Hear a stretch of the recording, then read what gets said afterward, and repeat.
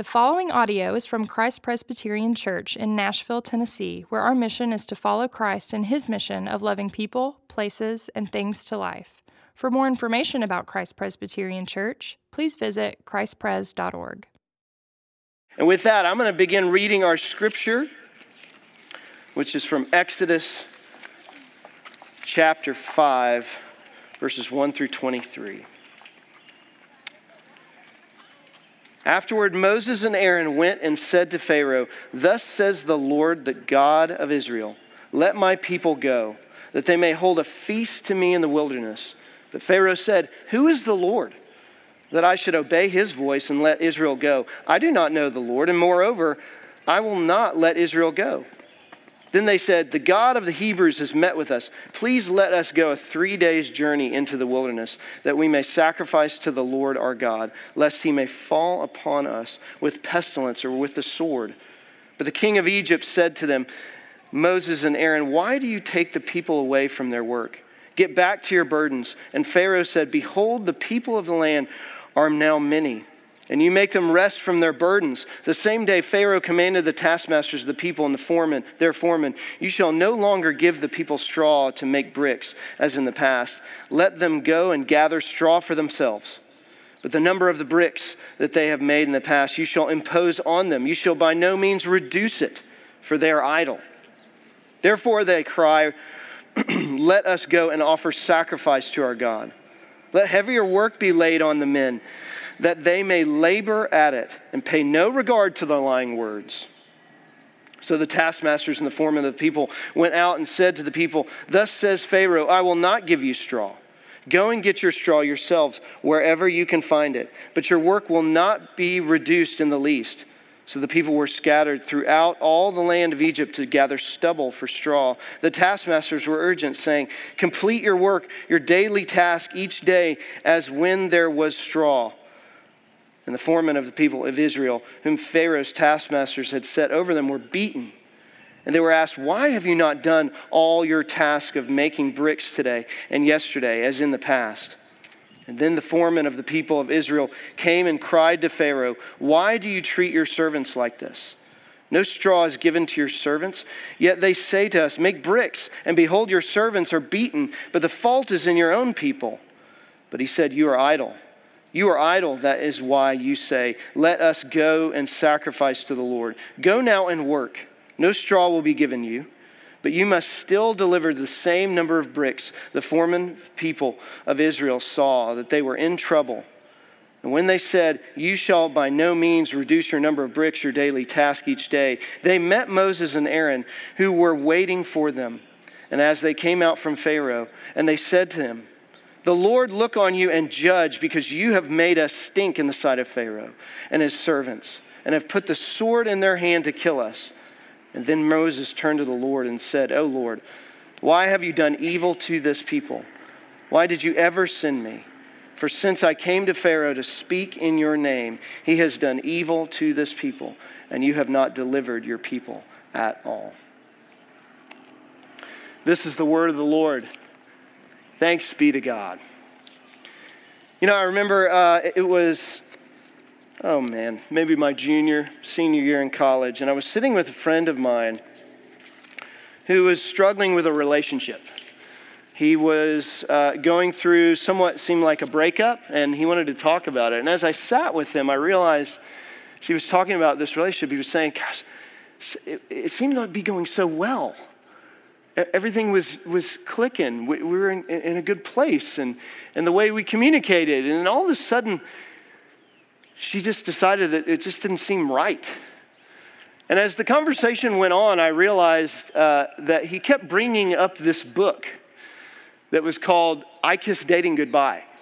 Some of you may remember this book, old title. Old book. It was thrown out then, and he said, "Yeah, she read this book, and then all of a sudden, our relationship began to just deteriorate, and it is over." And soon I started hearing of not just this relationship, but relationships all over our campus that this was happening to. That a book was being was being read and spread was this idea of, hey, this is how a relationship should go. and breakups were here and there and here and there. It wasn't too far after that, right, that another book came out that many of us may have read and still is in the air. It's a little bit passé now, but the Da Vinci Code, right? Remember this book? Another book that came out and that talked a lot about authoritative view of this is kind of who Jesus is. This is kind of how history runs. And though it was historical fiction, many, maybe even here, have read it and thought, man, what am I supposed to believe about these kind of things now? Kind of threw us for a curveball. Those kind of things come up for us, right? And it often feels like, just like what it felt yesterday for me when I was coaching my sixth grade six-year-olds baseball team, where, the ball gets hit into the field and all of a sudden the ball is picked up and there's a million voices. Throw it to first, go to second. No, hold it, throw it to first, and they're just kind of doing this. There's all these voices saying, this is what you should do, this is what you need to do, this is where you need to be. And that's what it feels like often, especially these days when authority itself and authoritative voices are coming out of left field. God's voice in the midst of it, and maybe even being here at a church for you. Maybe you're coming back into a church. Maybe this is a place that you're coming trying to figure out God and figure out the Bible and those things. That we actually come from that stance that the Bible is actually God's voice speaking to us. But how do we know it's not just another voice of authority that's crying out like any other voice? This is how you're saved. This is what you do. Go here. And it can feel that way just looking around. What do I listen to? Especially when we're listening to so many things. We're studying now a series called The Life of Moses. It's one that I really love. I've loved looking at Moses' life for a number of years, and it's so encouraging for me to look back at it. And it's the second book of the Bible called Exodus. Exodus is, from that term, the marked book for the people of Israel of what redemption means, that God brought them out of slavery and brought them into the promised land. And moreover, that he revealed himself as the God, as the one who hears them, as the one who cries out, that hears their cries, as the one who's watched them for years and years, toil in slavery. And now he chooses them to say, I'm going to bring you out. And you will be my people, and I will be your God. But we know that, we may have heard that. I mean, even if you're unfamiliar with the Bible, maybe you've heard that, those kind of things from it. But even as we read that, I want to remind you that on this side of things, in this conversation, Moses is still, he doesn't know that's going to happen. In fact, we finished the whole chapter by him saying, God, why did you bring this evil on these people and on me? He questions him. He throws it back in God's face and says, what are you doing? Why did you bring me? You haven't delivered these people at all.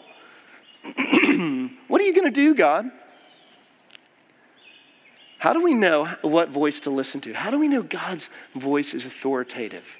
Exodus is a key book for us to think about what is it like for us in this world to hear all the voices and know that God's voice still is the voice of who he is, of who he's revealed himself to be, and that his voice engages with all those things. And we're going to look at his voice and its reaction and reception in three ways here. We're going to see first the reception of Pharaoh to God's voice. We're going to see second the reception of the people of Israel of God's voice. And third, we're going to see the reception of Moses to God's voice. So that we can look into this and see, how does God's voice really connect to where we are? I think it'd be interesting if we step back for a moment, and at the beginning of this book, we're in chapter 5 now, and in the first 4 chapters have summed up a lot of history, a lot of years. One of those big things in Moses' life was the last 40 years he spent in Midian, away from Egypt, away from where he was initially born and raised for the first 40 years of his life, because he was taken in by Pharaoh's daughter. He was found in the reeds when his mom had to hide him. He was taken in, raised in Egypt, and then he made a decision after watching all the people, his people, realizing they are his people and knowing this, that he was going to go out and try and rescue, mediate, be between them. So he sees one of his people being beaten by an Egyptian. He goes, he kills the Egyptian, hides him in the sand. Eventually he's found out, has to run as a fugitive and is away for 40 years. And now God calls him back. What would it be like, do you think, for Moses to walk back into the same place where he was somewhat familiar, had power, had authority, even to step back into the court, the palace itself where he was even raised, and to now be saying something and to think that he could speak to Pharaoh in a way of, hey, it's time to let my people go. In fact, the Hebrew actually changes here from the first time Moses asked to the second, as if Moses is trying to kind of bow up to Pharaoh and say, let my people go. And then it moves to a please let them go after he hits initial resistance. And the interesting thing is the way that Pharaoh reacts. He says this. He says, who is the Lord, verse 2, that I should obey his voice and let Israel go? I don't know the Lord, and moreover, I will not let Israel go. There are a couple key things in that question. One is, it's not just his defiance, it's also, he's like, God, who is this God? It's his ignorance of it. He would have, in fact, Pharaoh himself would have images of himself all throughout Egypt. For him, life didn't surround around any other God but himself. For him, looking at this question of hey, let my people go, that ruined his business. And that ruined him as president. That ruined him as CEO. That ruined him as the one who he saw himself everywhere. Why would he change that?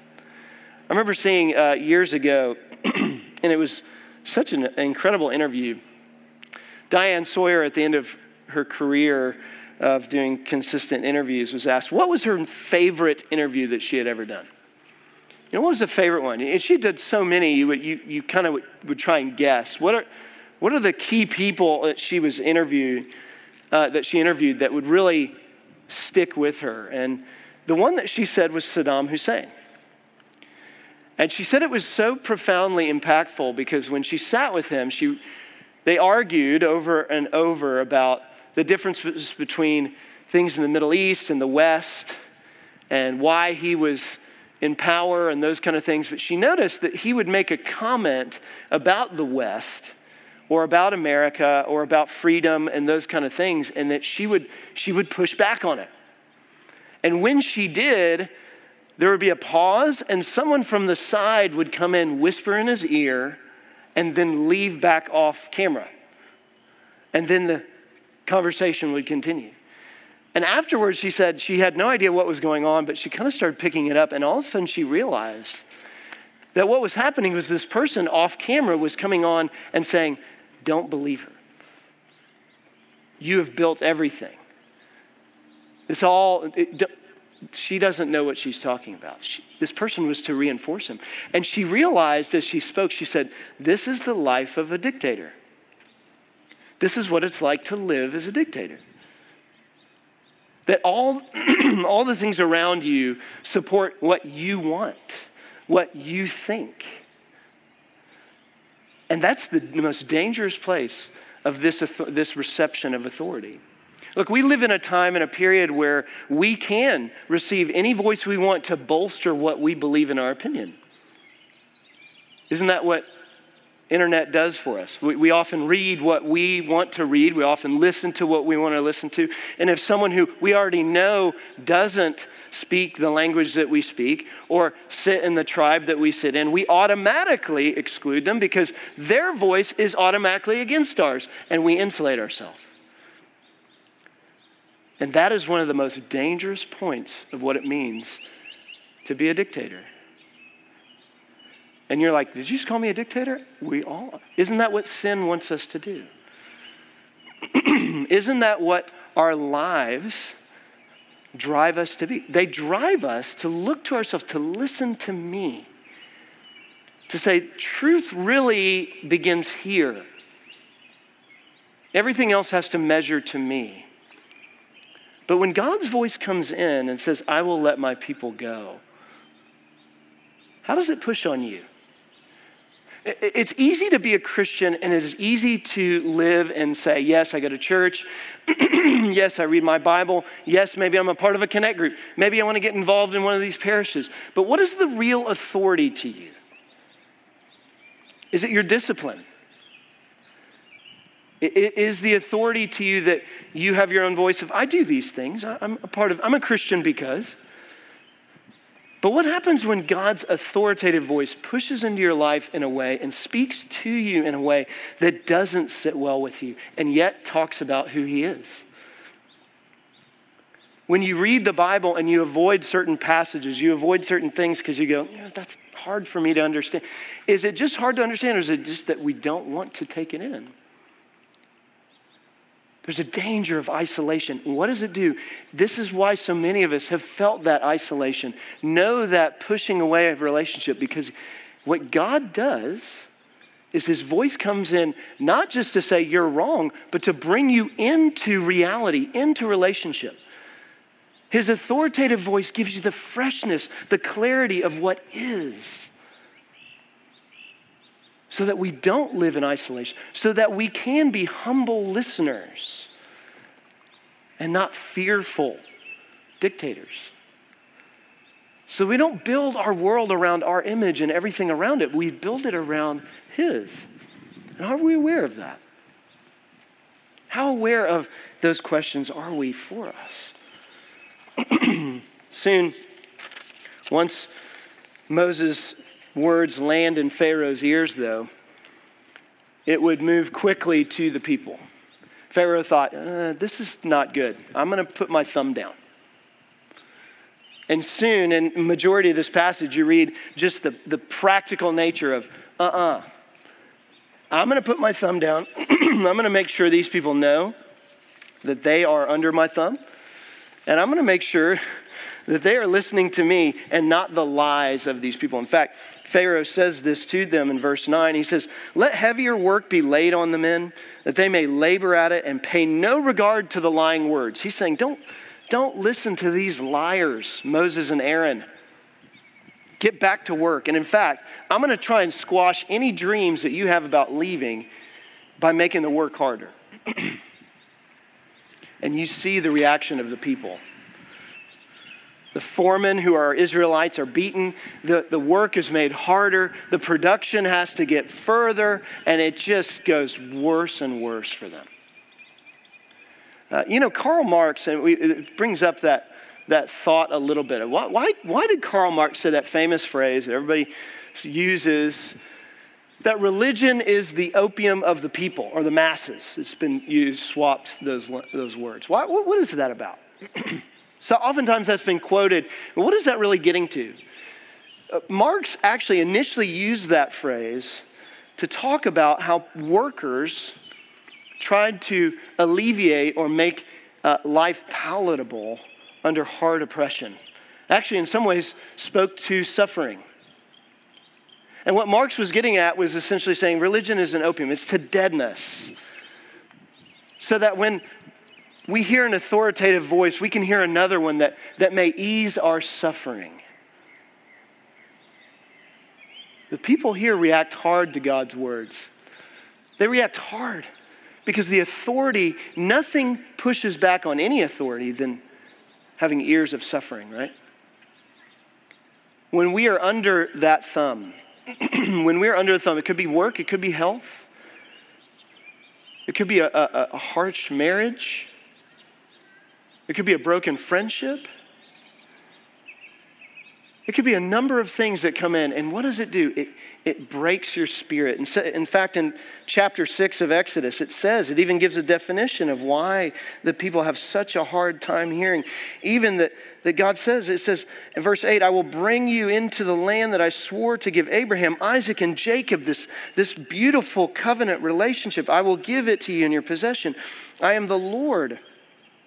Moses spoke thus to the people of Israel, but they did not listen to Moses because of their broken spirit and harsh slavery. What suffering does is it breaks our spirit.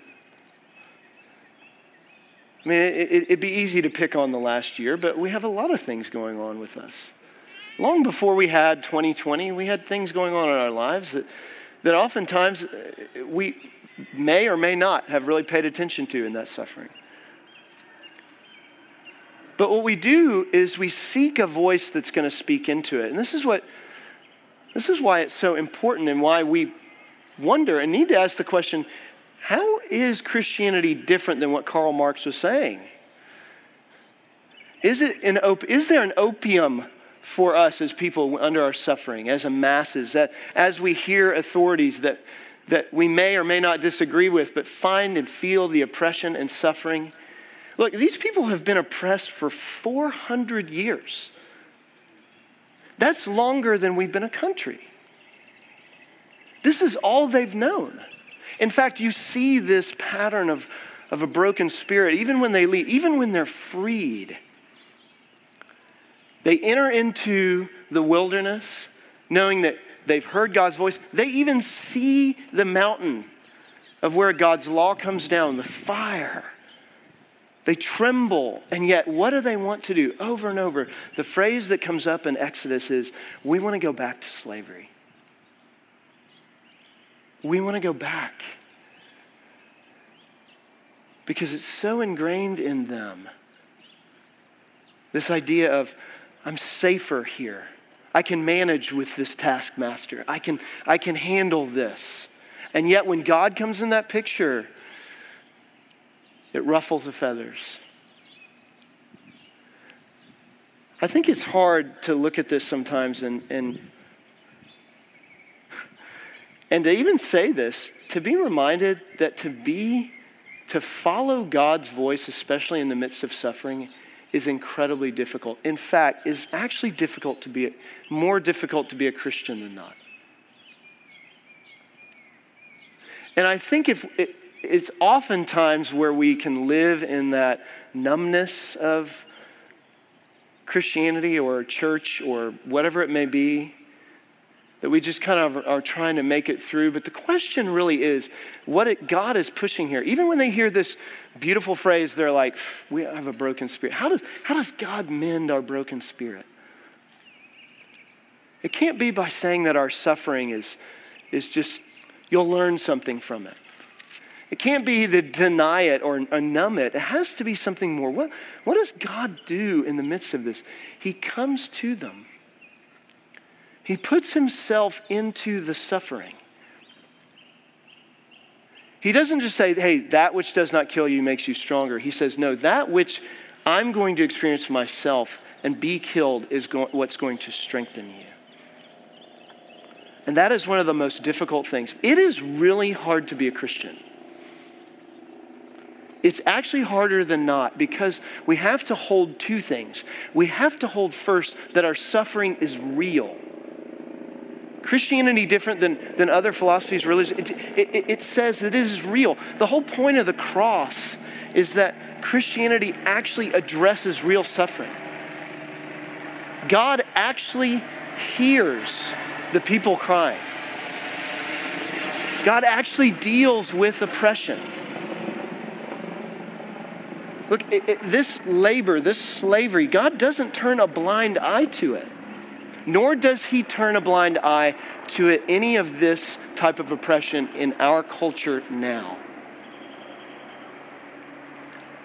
And the reason that we can speak up as Christians against any sort of oppression, any sort of dehumanization in our society, be it racial, be it social, be it cultural, be it whatever it is, the reason we can speak into this is because we know there's a reality that our suffering has been addressed, that we have a God who cares. And cares more than us going back into slavery. And what actually transforms us to know not just that suffering is real, but to not go back into slavery. To not go back into what we're used to. To not go back to the masters that we think, if we do this, we'll take care of it. Just even reading this, if you notice, there's so much about labor and work here. How many of us are feeling just this way, even about our vocations? And a vocation doesn't mean just in a cubicle. I mean, in your home, in an office, at a school. That if we just work hard, if we put ourselves in a position to keep going, to work hard enough to keep it up, then we will have our rest. Yeah. Christianity's great. Yeah. I love coming here. I love this relationships. But does it really impact the way that we see our suffering and have hope in it? And to not crave going back to a life of slavery, because none of those are good taskmasters. And I even want to say this, and I have to say it put this way, these are the people of Israel who have grown up hearing the names Abraham, Isaac, and Jacob forever. For 400 years, they've been hearing of the promises of God. They're not unfamiliar with these names. And yet when God's voice comes, what do? What are you doing, God? What are you doing, Moses? Why would you do that? Because how God addresses our suffering is by coming straight into it. Look, and maybe you're here and maybe you've been a Christian for a number of years. Maybe you've walked through suffering and known that. I've walked through a number of different elements of suffering in my own life. And there are those moments where you just say, "What? How does this continue?" And sometimes we can go back to those masters. Sometimes we can even go back to things that we think are going to provide it. But all they provide is maybe even a good spiritual discipline, but they make a horrible savior. We can go back to the names that we know. We can even go back to the Bible without really listening to God and listening to his voice and hearing him. We can come to church. We can do those things. We can proclaim that. Why Christianity is different, why this is different, isn't because we do have good disciplines. It's because those disciplines make terrible saviors because they can't cleanse us. They can't enter into the suffering. They tell us about the one who has. So much so that God found it worthy himself to take up the flesh and experience the actual suffering that you and I experience. Because even when you don't have answers, he is always with you in it. And what gives us hope is that he has gone to the depths of our suffering in sin and death. So that we hold both that, yes, suffering is real, but the hope that we have goes beyond because he has come out of the actual grave itself, where all of our suffering ends. He has not only experienced it, but even taken it further to renew. Nothing else gives us that voice. And you know what? Moses has some of the best final words here. And it ends here in your bulletin, but it doesn't end in the conversation. But verses 20 and 21 say this, or 22 and 23, sorry. Moses turned to the Lord and said, "Oh Lord, why have you done this evil to this people? Why did you ever send me? For since I came to Pharaoh to speak in your name, he has done evil to this people, and you have not delivered your people at all." Do you know that there are very rare occasions in the Bible? This may sound like I don't know how you respond when you read that, but especially the first line. There are very, very, very rare occasions where two why questions are asked of God in a row in the Bible. And Moses is the one who holds them both. It's said that Moses in these positions, when he would encounter this kind of thing, would go directly to God face to face.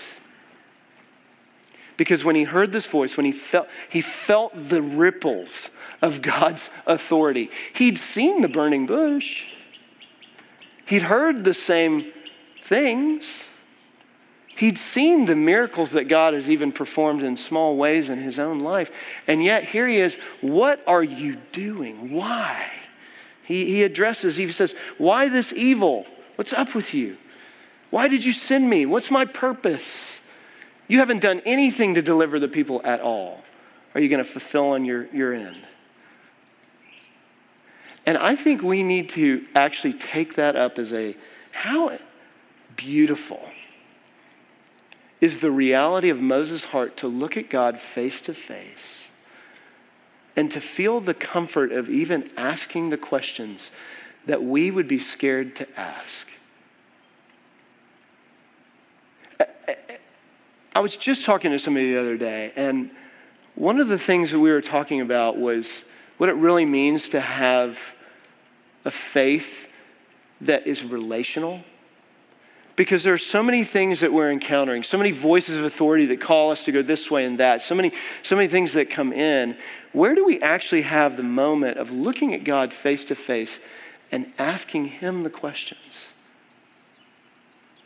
Instead of making our own decision on these things, what would it be like for us to come to these services and to be where you are?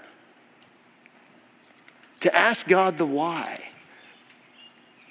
Because what shows that this is a real relationship is the fact that Moses digs deep in his heart to say, this draws up a lot of things for him. Verses 20 and 21 even say the similar phrase that he heard when he had to become a fugitive. They said, may God, the Lord, look on you and judge you. When Moses, right before he had to flee for his life after killing the Egyptian, they were saying, who are you to judge us? You going to kill us like you did the Egyptian? Flashbacks of pain, of fear, of God, what are you doing? Why did you bring me back just to come back to the same place again, stand in the same place of, quote, delivering my people, trying to mediate, and yet all I hear is this deep pain and resentment from everyone around me. And you know what? The way that verse 1 of chapter 6 starts, it says, but the Lord. Anytime a chapter does that, in fact, that's what Paul does in Ephesians. He uses this little word, but God. But God, but the Lord. But the Lord spoke to Moses. He doesn't react. Here's what's beautiful about what God does. He doesn't react the way that we think he would. He doesn't jump on it and say, hey, whoa. He doesn't get defensive. He reiterates to him who he is in the face of that. You know, this table is such a marked difference of God's reaction to those questions. It even says in chapter 11 of Hebrews, verse 27, which is considered in the New Testament, this whole chapter on the faith of Old Testament figures, that it says that Moses hoped and saw for what was invisible to him. That even in his defiance of what was he called in Hebrews the king, and that he hoped, his faith was ahead of him. He looked beyond it. And he went to a God who knew and took up his suffering. Look, this table is a table that says a number of things here. It is our heart's reaction to authority. This is a table of authority because this is the way God answers all of those questions. If you ever wanted to know what Christianity does with the questions of why, they're right here.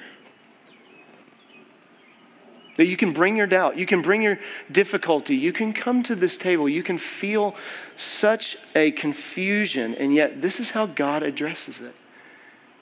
No other authority has done that. No other authority has said, I am the Lord, and yet put themselves in the place, as it says, as a servant to die on the cross. No other authority has addressed the deep parts of our suffering by suffering himself, even going, it says, encountering and sympathizing so much with our weaknesses, yet without sin, so that he could be the cleansing agent over all the ways that we think our relationship with God has failed or has succeeded.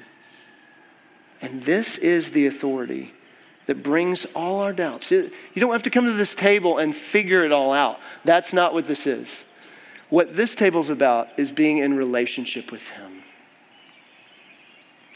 we take this because what? We proclaim the Lord's death, the reality of our suffering and his authority in it until he what? Comes again. Because he will come again and transform it all.